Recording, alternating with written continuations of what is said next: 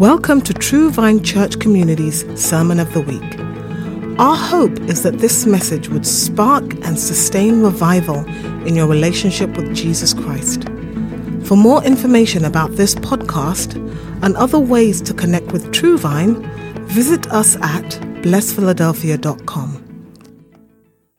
So I want to spend the rest of this morning as I go through the sermon building on what Susan shared this morning.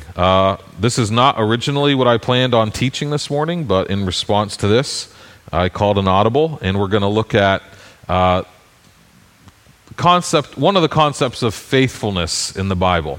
So we're going to start in Isaiah 5. If you have a Bible, you can go find Isaiah 5. It'll be on the screen in a moment, but while you're finding Isaiah 5, I want to get our brain juices flowing.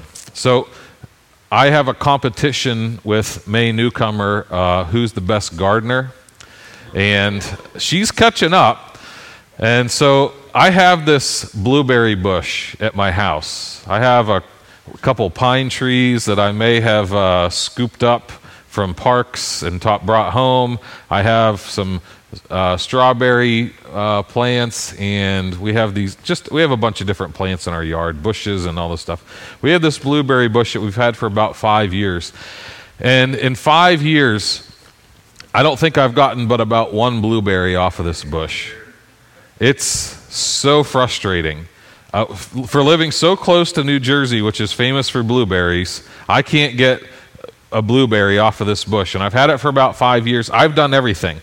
I've repotted it into a different pot. I've changed the soil. I've probably watered this thing 500 times in 5 years, and I've gotten one stinking blueberry out of it. And I'm to the point where I'm like pretty much done with this blueberry plant. I get leaves, but I never get flowers, and the flowers, because I don't get flowers, I don't get blueberries. I wish I could blame the birds or the squirrels, but we don't even get to the point where there's flowers on this bush. So it's really, really frustrating. So one day I sat down with the blueberry bush. I set it in front of me. I said, "What is your problem?" I have refreshed your soil. I've moved you all around the yard to get sunlight. I water you. I protect you. What is your stinking deal, blueberry bush? And the blueberry bush spoke back. And it said, "Oh, this is just really hard. Oh, I'm so uncomfortable." And I said, "So what? You're a blueberry bush. Your whole purpose for existence is to make more blueberries." And the blueberry bush kind of like, "Oh, you're mean." And the blueberry bush said, "This isn't how I was raised." I said, "I don't care how you were raised. You're an adult blueberry bush at this point." I have names for the blueberry bush sometimes. I said, "You're an adult blueberry bush. You've had 5 years. How are you not producing blueberries at this point?" And the blueberry bush was like, "Oh, stop putting all these expectations on me." And I was like, "My only expectation is that you do your purpose. Just do what you are. You know, I'm not asking you to give me grapes or apples or anything like that. You're a blueberry bush. Make blueberries." Okay, I may have embellished some of that story. Okay, the blueberry bush didn't really talk back to me. But that little parable, number one, was very cathartic. That little parable is something that God does in the Bible. In Isaiah chapter 5, the prophet Isaiah receives from the Lord a parable about a vineyard. And I'm going to read this. It should be up on the screen behind me. This is a parable about a vineyard. "Let me sing now for my well-beloved, a song of my beloved concerning his vineyard. My well-beloved had a vineyard on a fertile hill. He dug it all around, removed its stones, and planted it with the choicest vine. And he built a tower in the middle of it, and also hewed out a wine vat in it. Then he expected it to produce good grapes, but it produced only worthless ones. And now, O inhabitants of Jerusalem and men of Judah, judge between me and my vineyard. What more was there to do for my vineyard that I have not done in it? Why then, when I expected it to produce good grapes, did it produce worthless ones? So now let me tell you what I'm going to do to my vineyard. I will remove its hedge, and it will be consumed. I will break down its wall, and it will become trampled ground. I will lay it waste. I will not be pruned. It will not be pruned or hoed, but briars and thorns will come up. I will also charge the clouds to rain no rain on it. For the vineyard of the Lord of hosts is the house of Israel, and the men of Judah his delightful plant. Thus he looked for justice, but behold, bloodshed, for righteousness, but behold, a cry of distress. So here's this parable. The prophet Isaiah is using this story to illustrate God's relationship with Israel. God is, in this parable, the gardener. He has this vine, and the vine is Israel. Now, really quickly, I want to help us think about Israel the correct way. When we think about Israel, we often think, okay, are we talking about the nation, like the geopolitical state with borders and a government of modern-day Israel? Well, that's not necessarily how Isaiah was talking about it. There is a geopolitical Israel with, a government and borders and a prime minister and laws. That is Israel. But that's not how this passage is talking about it. Are we talking about a race? Are we talking about an ethnicity like the Jewish people? Well, yes, but remember, Israel started not as a state or as a race, but as a family. If you go back to last week, we looked at Abraham. What is Israel? Abraham's grandson is Israel. Abraham, Isaac, Jacob. Jacob's name was changed to Israel. What was the promise that God gave Abraham? I'm going to make you a great nation, a family. All the families of the earth are going to be blessed through your descendants. Right? So primarily, while Israel nowadays is a state, while Israel nowadays is a plot of land, while Israel nowadays is an ethnicity, it started as a family. And Jesus helped us understand Israel as it's the children of Abraham.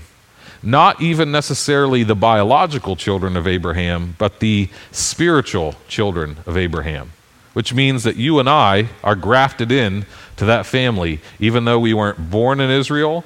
We don't have Jewish, well, maybe we do, but most of us don't have any Jewish DNA.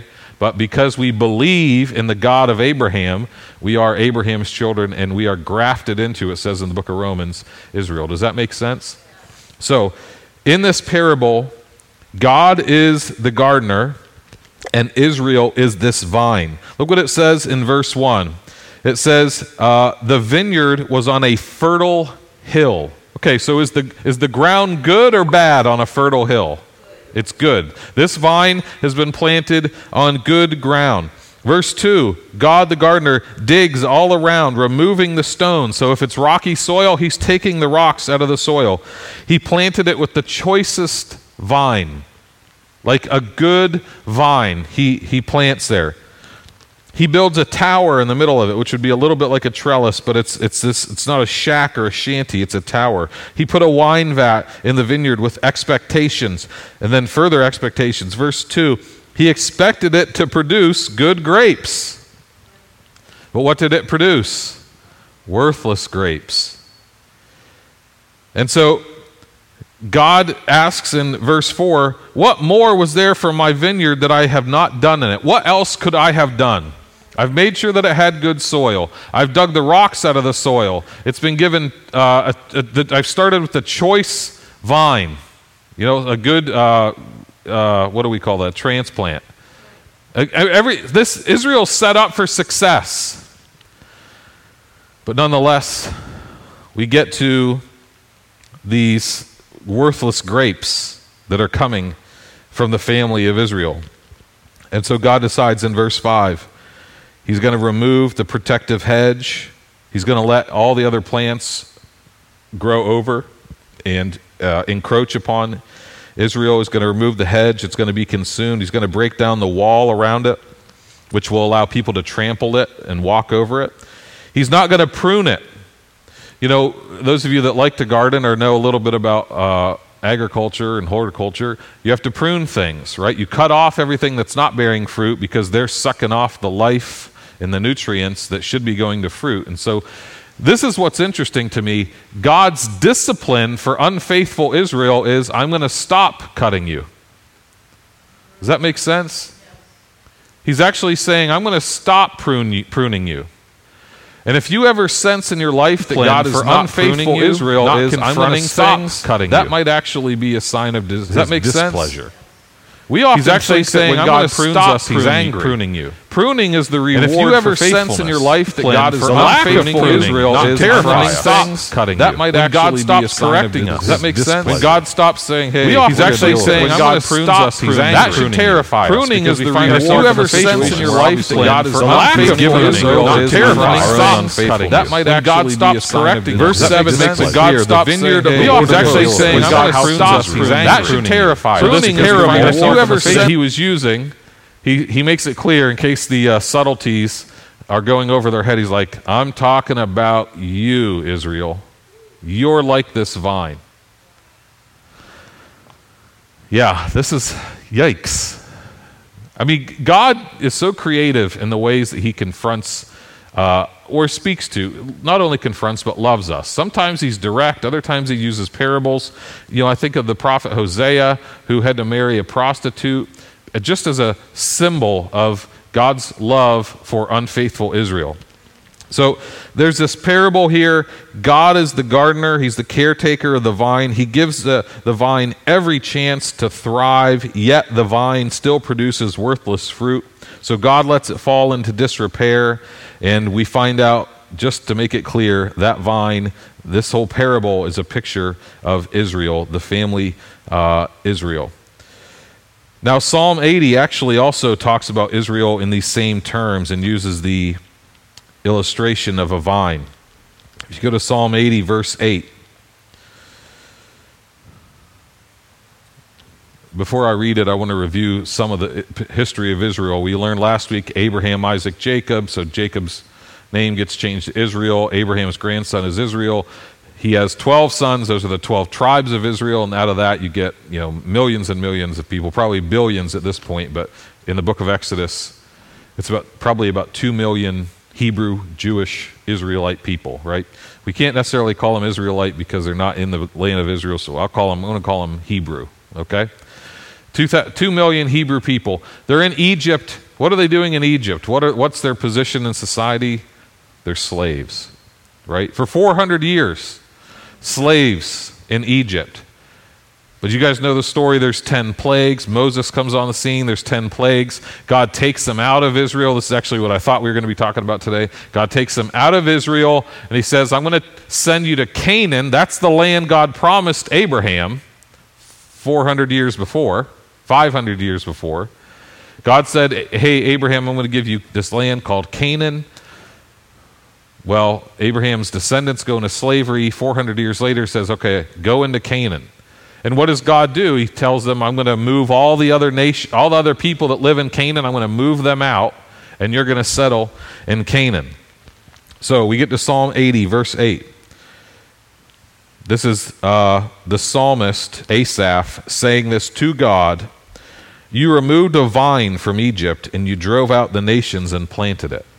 Okay, who's the vine? The people of Israel.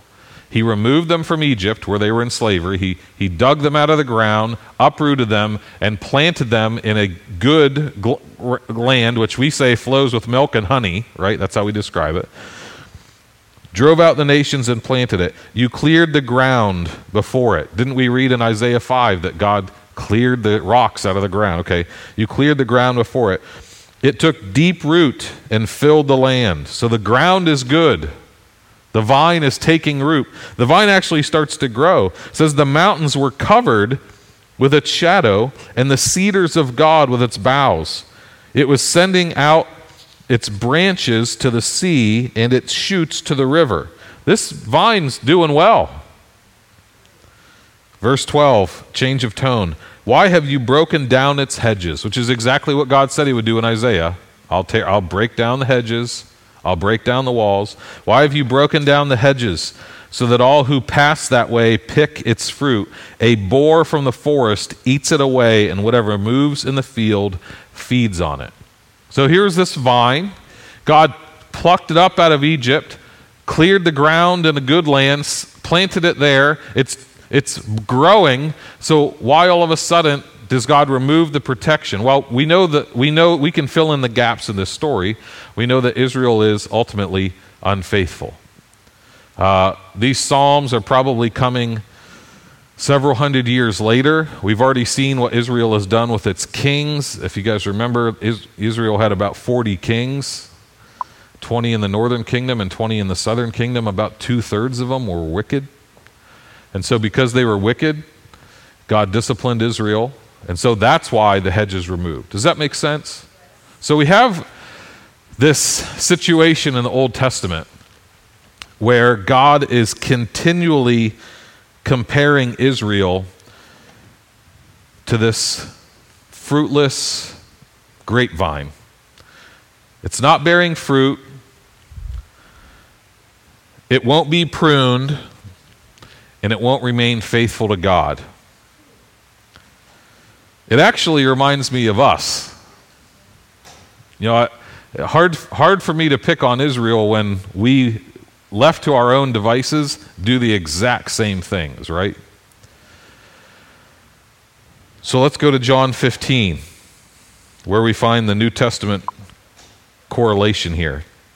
John 15:1, Jesus says, "I am the true vine, and my Father is the vine dresser or gardener." So here, we're in Isaiah 5, Psalm 50, John 15. Who's the gardener in all three passages? God the Father, right? Jesus says, "I am the true vine," contrasting himself with Israel. Does that make sense? "Every branch in me that does not bear fruit, he takes away. And every branch that bears fruit, he prunes, so that it may bear more fruit. You are already clean because of the word which I've spoken to you. Abide in me, and I in you, as the branch cannot bear fruit of itself unless it abides in the vine, so neither can you unless you abide in me." So I want to spend the rest of our time on John chapter 15. If you haven't picked up yet, this is the passage our church is named after. Probably preach this passage more than any other passage here at True Vine. But this passage in John 15 has three main parts.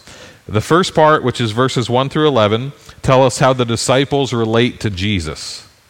Okay, this is actually spoken in its immediate context. It's not for all of us, it's for the 12 disciples. Now, nowadays, as we take a step back, it is for all of us. But originally, Jesus is talking to his 12 disciples. And the first 11 verses are how those 12 disciples relate to Jesus. But then there's a second section, which is verses 12 through 17, which is how the disciples are supposed to get along with one another. And then there's a third section, which is verses 18 through 27, which is how the disciples are supposed to get along with the rest of the world. Does that make sense? So let me tell you where I'm going with this. I'm going to give you the end of the story before we get to the end. I think we're in danger. Us, but not just us. The entire church in the United States is in danger of choosing the world over other disciples. We would rather have unity with the world and division in the church than unity in the church with separation from the world. Does that make sense? So that's where we're going with this today.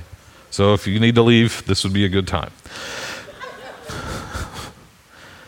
So verses 1 through 11 tell us about the disciples' relationship to Jesus.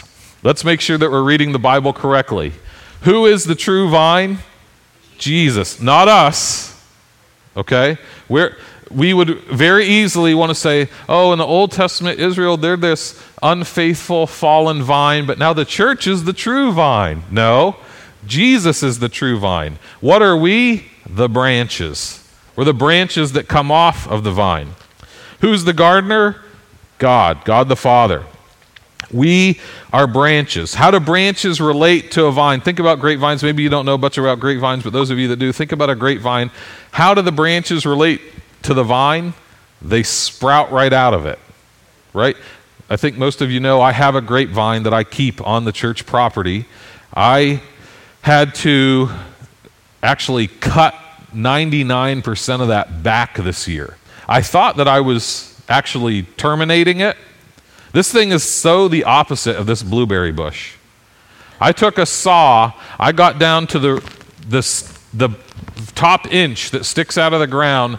I cut that thing clean off, flat. It looked like a little grapevine stump. It was about this, like as thick as a can of soda or beer, Ruby. So, I'm sure I'll pay for that. It was about this. I'm just going to stand. So it's about this big around. I cut that thing off, man, and stuff came out of it for days. And then you know what came out of it? A little shoot.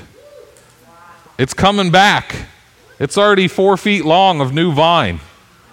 I'm about to introduce my blueberry bush to it. I'm just going to bring it over here and shame it. Look at this grapevine. I tried to kill it and it's growing. I can't get to do anything. So the reason I had to cut it back was because the branches were so intertwined with one another that I couldn't control them. The branches were just like interwoven with one another. And that grapevine was bearing so much fruit, there were constantly flies and squirrels and birds attacking every time I would walk past it. And so I had to cut it back because it was too productive. I pruned it. Big time. Major pruning. So we are the branches. Jesus is the vine.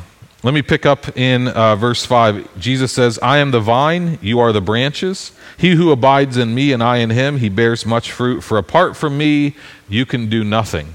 This also shows us how we relate to Jesus. What can you accomplish that's spiritually meaningful without Jesus? Nothing, right? Now, can you get a job? Sure. Can you tie your shoes? Of course. But can you bear fruit that remains? No. You cannot bear spiritual fruit without Jesus. So if you're going to settle for a life that bears no spiritual fruit, you can do that. Knock yourself out.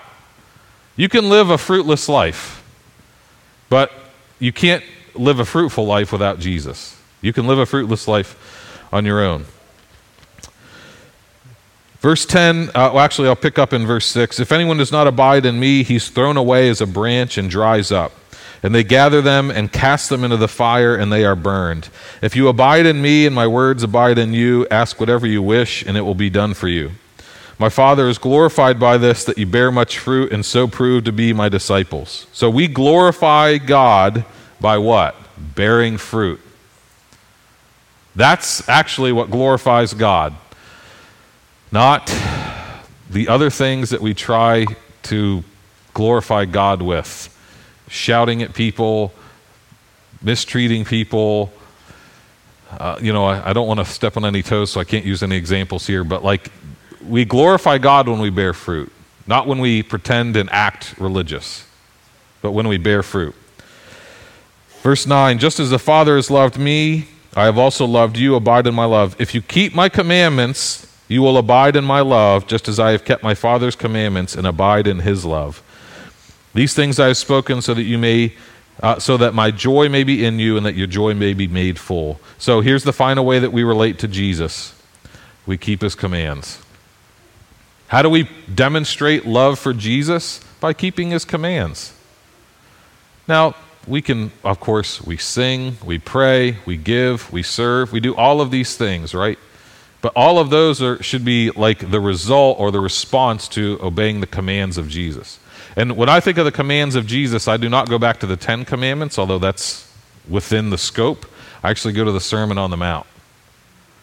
The commands of Jesus on the Sermon on the Mount. Matthew 5, 6, and 7. Our love for Jesus is demonstrated in how we fulfill those commands. And if we do that, we remain in his love, and it says in verse 11, our joy is made full. joyful Christians really glorify God. Now, I'm from a more grumpier strain of Christianity that I read the Old Testament prophets and they all seem grumpy, and I say, okay, I want to be like them, so I'm going to be grumpy. But when I read Jesus, he just seems generally joyful. Sometimes he's angry at some stuff, but he seems winsome and joyful and happy, and he's not always anxious and fearful and scared. And joy really has a greater impact than grumpiness. I don't know. I guess that should be self-evident, but maybe it's not. Joyful Christians glorify God. Grumpy Christians, I think, do a disservice to the kingdom when we're always in a bad mood. Now, I understand grumpiness. Believe me, I understand grumpiness. I get it. I'm a dog person, but I have the soul of a cat. Just constantly grumpy and wanting to be alone. But I know that that's something to overcome, not something to try to justify. So that's how we relate to Jesus. He's the vine, we're the branches. We recognize that apart from him we can do nothing. We show love for him by keeping his commands, which results in fullness of joy. Now, the next section actually tells us how the disciples relate to one another. In fact, in your Bible, the heading might even say something like that, how the disciples relate to one another. Verse 12 through 17, this is my commandment.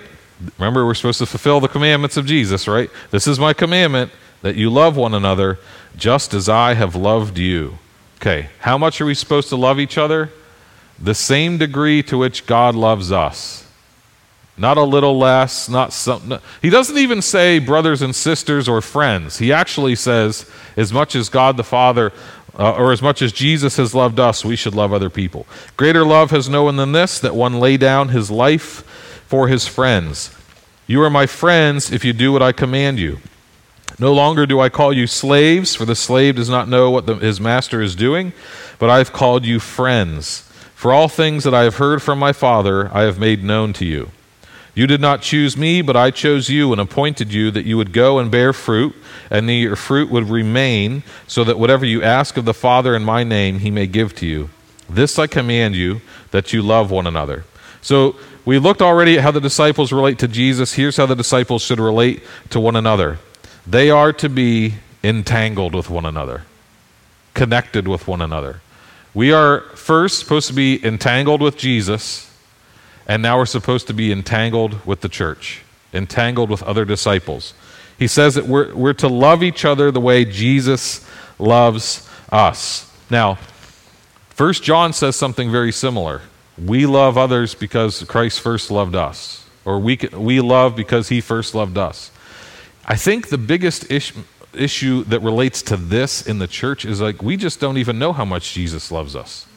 We probably could sing a song about it, probably could quote a verse about it, but as far as having actual firsthand experience, encounters with God's love, where it warms us and we feel God's love for us, if we could just have more of that, then I think people would love others more. But instead we have 3 steps to loving your neighbor, the ABCs of loving your spouse, and these acronyms. We need encounters, not acronyms. We need experiences, not mnemonic devices to help us remember stuff. Because you know what? When you have a life-changing encounter with God, you don't need help remembering it. Does that make sense? Okay. So we're commanded to love one another the same way that Jesus loves us. It actually goes on to say in verse 13, Jesus being the prime example of this, greater love has no one than this, that one lay down his life for his friends. And who demonstrated this better than Jesus, right? Jesus actually says to them, I'm not going to call you servants anymore, I call you friends. Greater love has no one than this, that he laid down his life for his friends. Jesus did lay down his life for his friends, right? Now that's the example that we're supposed to follow. And most of us will never be asked to literally die for another person. Most of us will not have to actually lay our life existence on the line for other people, but I know that on a daily basis we are asked to lay our lives down on behalf of other people. And you know what that looks like? It means sometimes laying down your preferences, laying down your comfort, laying down your will on behalf of other people. Does that make sense? Putting those things down so that you can maintain relationship with one another. Let me be very practical and direct and straightforward about this. This is happening all over America right now. People are choosing their social and political ideas over their family, over their friends. They would never lay down their life for another person. They're not even willing to lay down their ideology. This is going on all over the country, both sides of the aisle, where people are saying see ya to friends and family because of a political thing or a social thing. And if the world's going to do that, that's fine, but that is inappropriate in the church. And Jesus is saying that there's no greater love than to lay down your life for your friends. So I'm not telling you what you have to believe. I'm just telling you can't elevate it over your brothers and sisters in Christ. Does that make sense? You can vote and feel however you want, but the way I think about it is like addiction. How do you know that you have an addiction? I mean, there are things people get addicted to. People get addicted to alcohol. But it's not wrong necessarily to drink.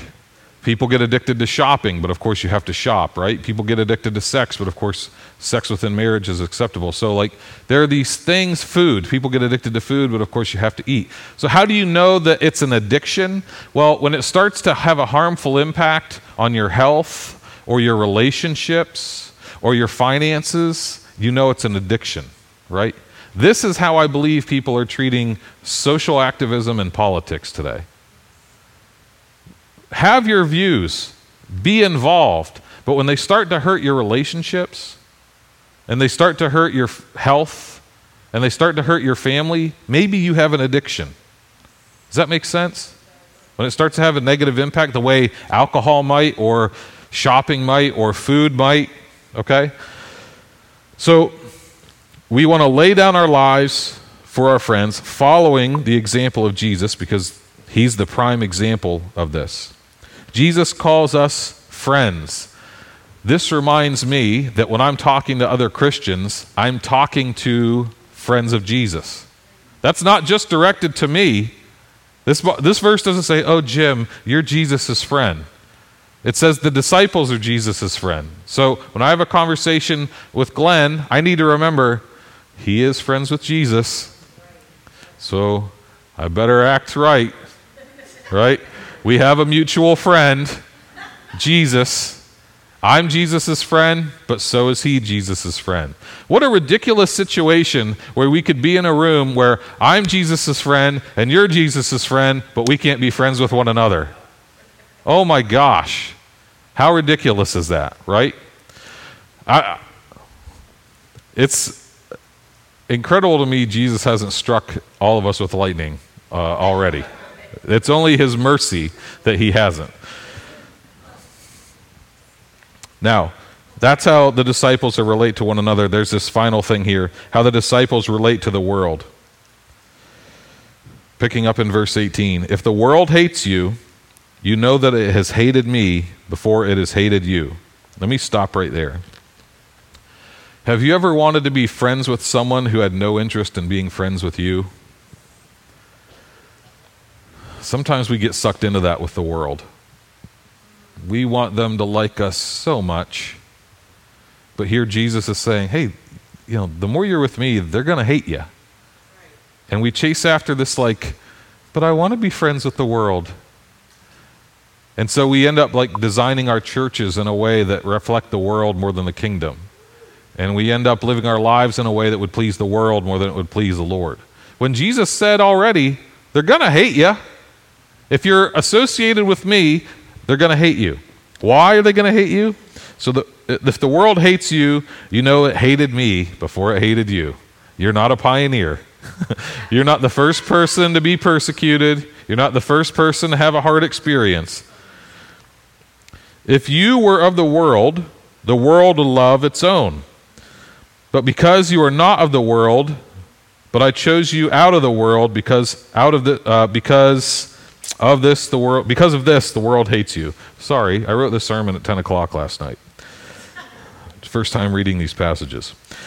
Remember the word that I said to you, a slave is not greater than his master. If they persecuted me, they will also persecute you. If they kept my word, they will also keep yours. But all these things they will do to you for my name's sake, because they do not know the one who sent me. If I had not come and spoken to them, they would not have sin, but now that they have no excuse for sin. He who hates me hates my Father also. If I had not done among them the works which no one else did, they would not have sin, but now they have both seen and hated me and my Father as well. Here's what Jesus is saying. Hey, if I didn't come and tell them to love everybody and do a bunch of miracles, they'd have an excuse. But all I did was tell them, love everybody, and I healed the sick and cast out demons and fed people, yet they rejected me. Their excuses have been removed. Jesus is in the excuse removal business. And that goes for the church as well as the world. You know why Israel didn't bear good fruit in the Old Testament? Excuses. Oh, this is too hard. That stupid blueberry bush of mine with its excuses. I wasn't raised this way. No one taught me how to do this. I don't know. It's too hard. Man, those excuses. I don't know what we think we're getting away from here. Because Paul said you have the Holy Spirit in you. I'm not sure, do you think God sets you up for failure or sets you up for success? I think God sets us up for success. And so the excuses are just preventing us from fulfilling our destiny and our calling. And I want desperately to fulfill my destiny and my calling. So I want to push through those things. They might all be true and valid, but don't let them stop you from being who Jesus made you to be, right? And like that blueberry bush of mine, I'm saying to it, of course this is a metaphor, you're a blueberry bush. All you're supposed to do is make more blueberries. To Christians, I would say, you're a Christian. All you're supposed to do is make more Christians. That should be the fruit coming from your life. And are you making more Christians? Are more people resulting in their faith in Jesus, or are you turning people away? Are you preventing fruit from being born? Now, sorry, that was off topic. So let me pick up in verse 23. He who hates me hates my Father also. If I had not done among them the works which no one else did, they would not have sinned, but now they have both seen and hated me and my Father as well. But they have done this to fulfill the word that is written in their law. They hated me without cause. When the Helper comes, whom I will send to you from the Father, that is the Spirit of truth who proceeds from the Father, he will testify about me, and you will testify also, because you have been with me from the beginning. So here's how the disciples are going to relate to the world. They're going to be hated. And we know that all the disciples, except John, were martyred. They were all killed. John's the only one that wasn't killed, but he was shipped off on an island to live by himself, which actually sounds like a great vacation about now. But he was sent in isolation and exile to an island to live by himself, and his freedoms were taken away. He was basically quarantined.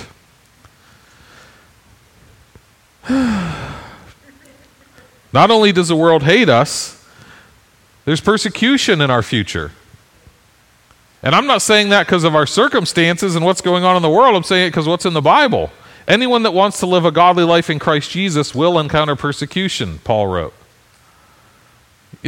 If you get persecuted should not be a question. When you face persecution is a question. Now, we don't experience much persecution in the United States, although it seems like that potentially is increasing.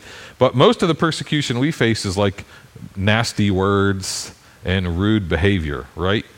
Wait till you lose a job or lose a house or go to prison.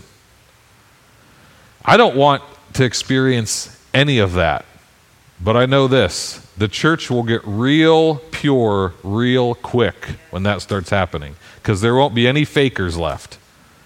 There won't be any half-hearted, poser, bootleg Christians when it starts costing us something, right? So while I'm not running to get there, there is a part of me that says we're going to find out what's real when that day comes.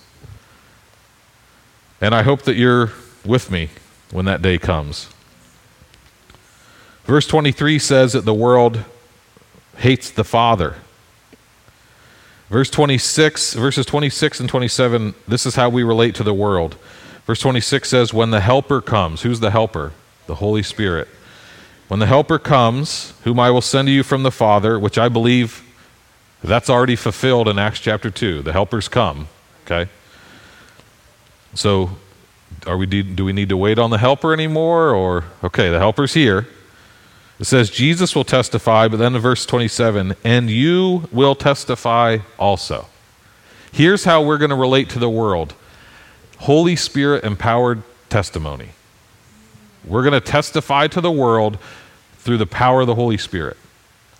That's our testimony to the world. This is executed through sharing the gospel, like effectively preaching the gospel. From God is good, we screwed it up, but God is good and sent a Savior, and God is good and He's going to redeem the earth. And we respond to that, or we reject it, right?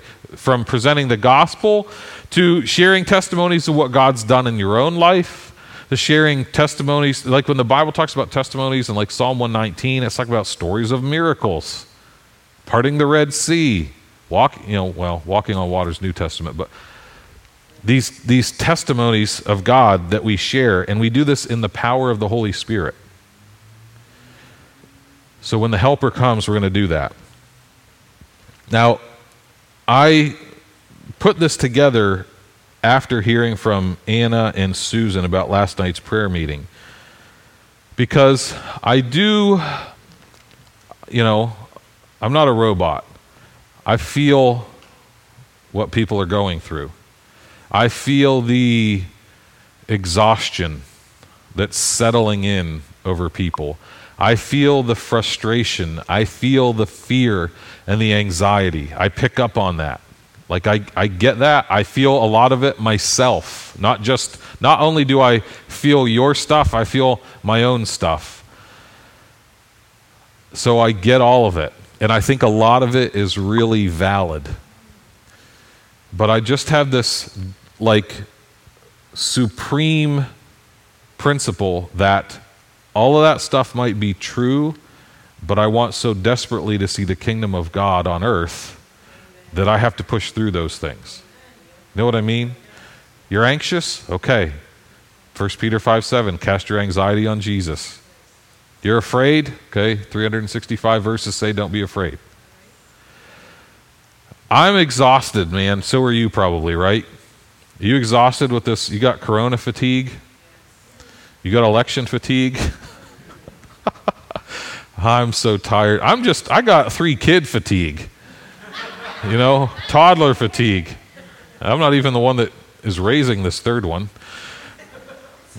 He doesn't even know me.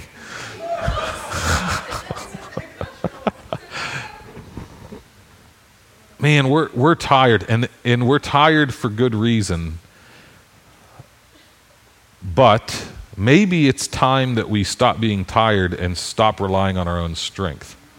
Maybe it's time that it's like, finally, I wish there was a day where I would just, have a breakthrough and rely on the well, maybe today's that day then. Maybe we're getting to the end of our rope, the end of our resources. Maybe this is the day when the Helper comes to us as individuals and we begin to testify. Maybe this is the day where we push through. Maybe this is the day where we begin to fully walk in our identity and not need to always be comforted and feel good about stuff. I think that if we as individuals are going to survive, if our faith is going to survive the next 12 months, we're going to have to do what John said: abide in Jesus, remain in Jesus, or to borrow from Susan's word, be entangled with Jesus. And I think he is saying, stop getting tangled up with the world and its systems and its ideas. Pull out of that and be tangled up with Jesus. I think we get tangled up with Jesus when we spend time in his word, when we're in prayer, like that, these longer prayer times, we get tangled up with Jesus. When we worship, we get tangled up with Jesus. when we serve, when we get caught up in fulfilling the commands, we get tangled up with Jesus. And when you're tangled up with Jesus, it's harder for the world to pull you in, right? And so as I said a couple moments ago, this is where I'm going with this. We're going to have to choose who we get tangled up with, right? If we choose to be entangled into the world and its systems, it's going to lead to division in the church. But if we choose to be entangled with Jesus and his people and the other branches, it's going to lead to separation from the world. Or what did this passage say we're supposed to live with? Love for one another, love for disciples, but the world is going to hate us. Now, please don't misrepresent that we're to love disciples and hate the world. We don't hate the world hates us. Okay? God so loved the world, we should be demonstrating love even though we don't receive love in return. And we show love to our brothers and sisters in Jesus. So we have to disentangle ourselves from the world and be abiding, or that word just means remaining in Jesus. Okay, I need the worship team to come up and join me on stage. I want to give us a couple minutes to respond to this however the Holy Spirit prompts us to. I felt as I was preparing kind of a brokenness, like a brokenness and a desire to repent. And then maybe that might be where you are. Maybe instead you feel like an excitement for what the Holy Spirit's going to do in you, through you. Maybe you're just like going back to the early days of your walk with Jesus, but we're going to sing through the song. I want to invite you to take some time to respond. If you need to get on your knees, get on your feet, get on your face, you're welcome to do that. We've never had more space between the chairs than we have now. You could actually lay out if you needed to. I want to pray for us, and then Rachel and the team are going to lead us in worship. Jesus, I do feel like from what Susan shared onward was just a specific word for us right now. That this was, if you were going to say something to True Vine, this would be it. And that you have said it. So just as we prayed after Susan spoke and say we accept this, Lord, I pray that we would make a determination that we would accept or reject what we looked at, that you are the true vine, that we, apart from you, we would be faithless, fallen, do nothing, bad fruit bearing vines. But you're the true vine, and we're branches that spring off of you. Lead us in our individual responses, lead us in a corporate response. I pray that in Jesus' name, amen. Thank you for listening to True Vine's Sermon of the Week. This podcast and an archive of previous episodes can be found at blessphiladelphia.com.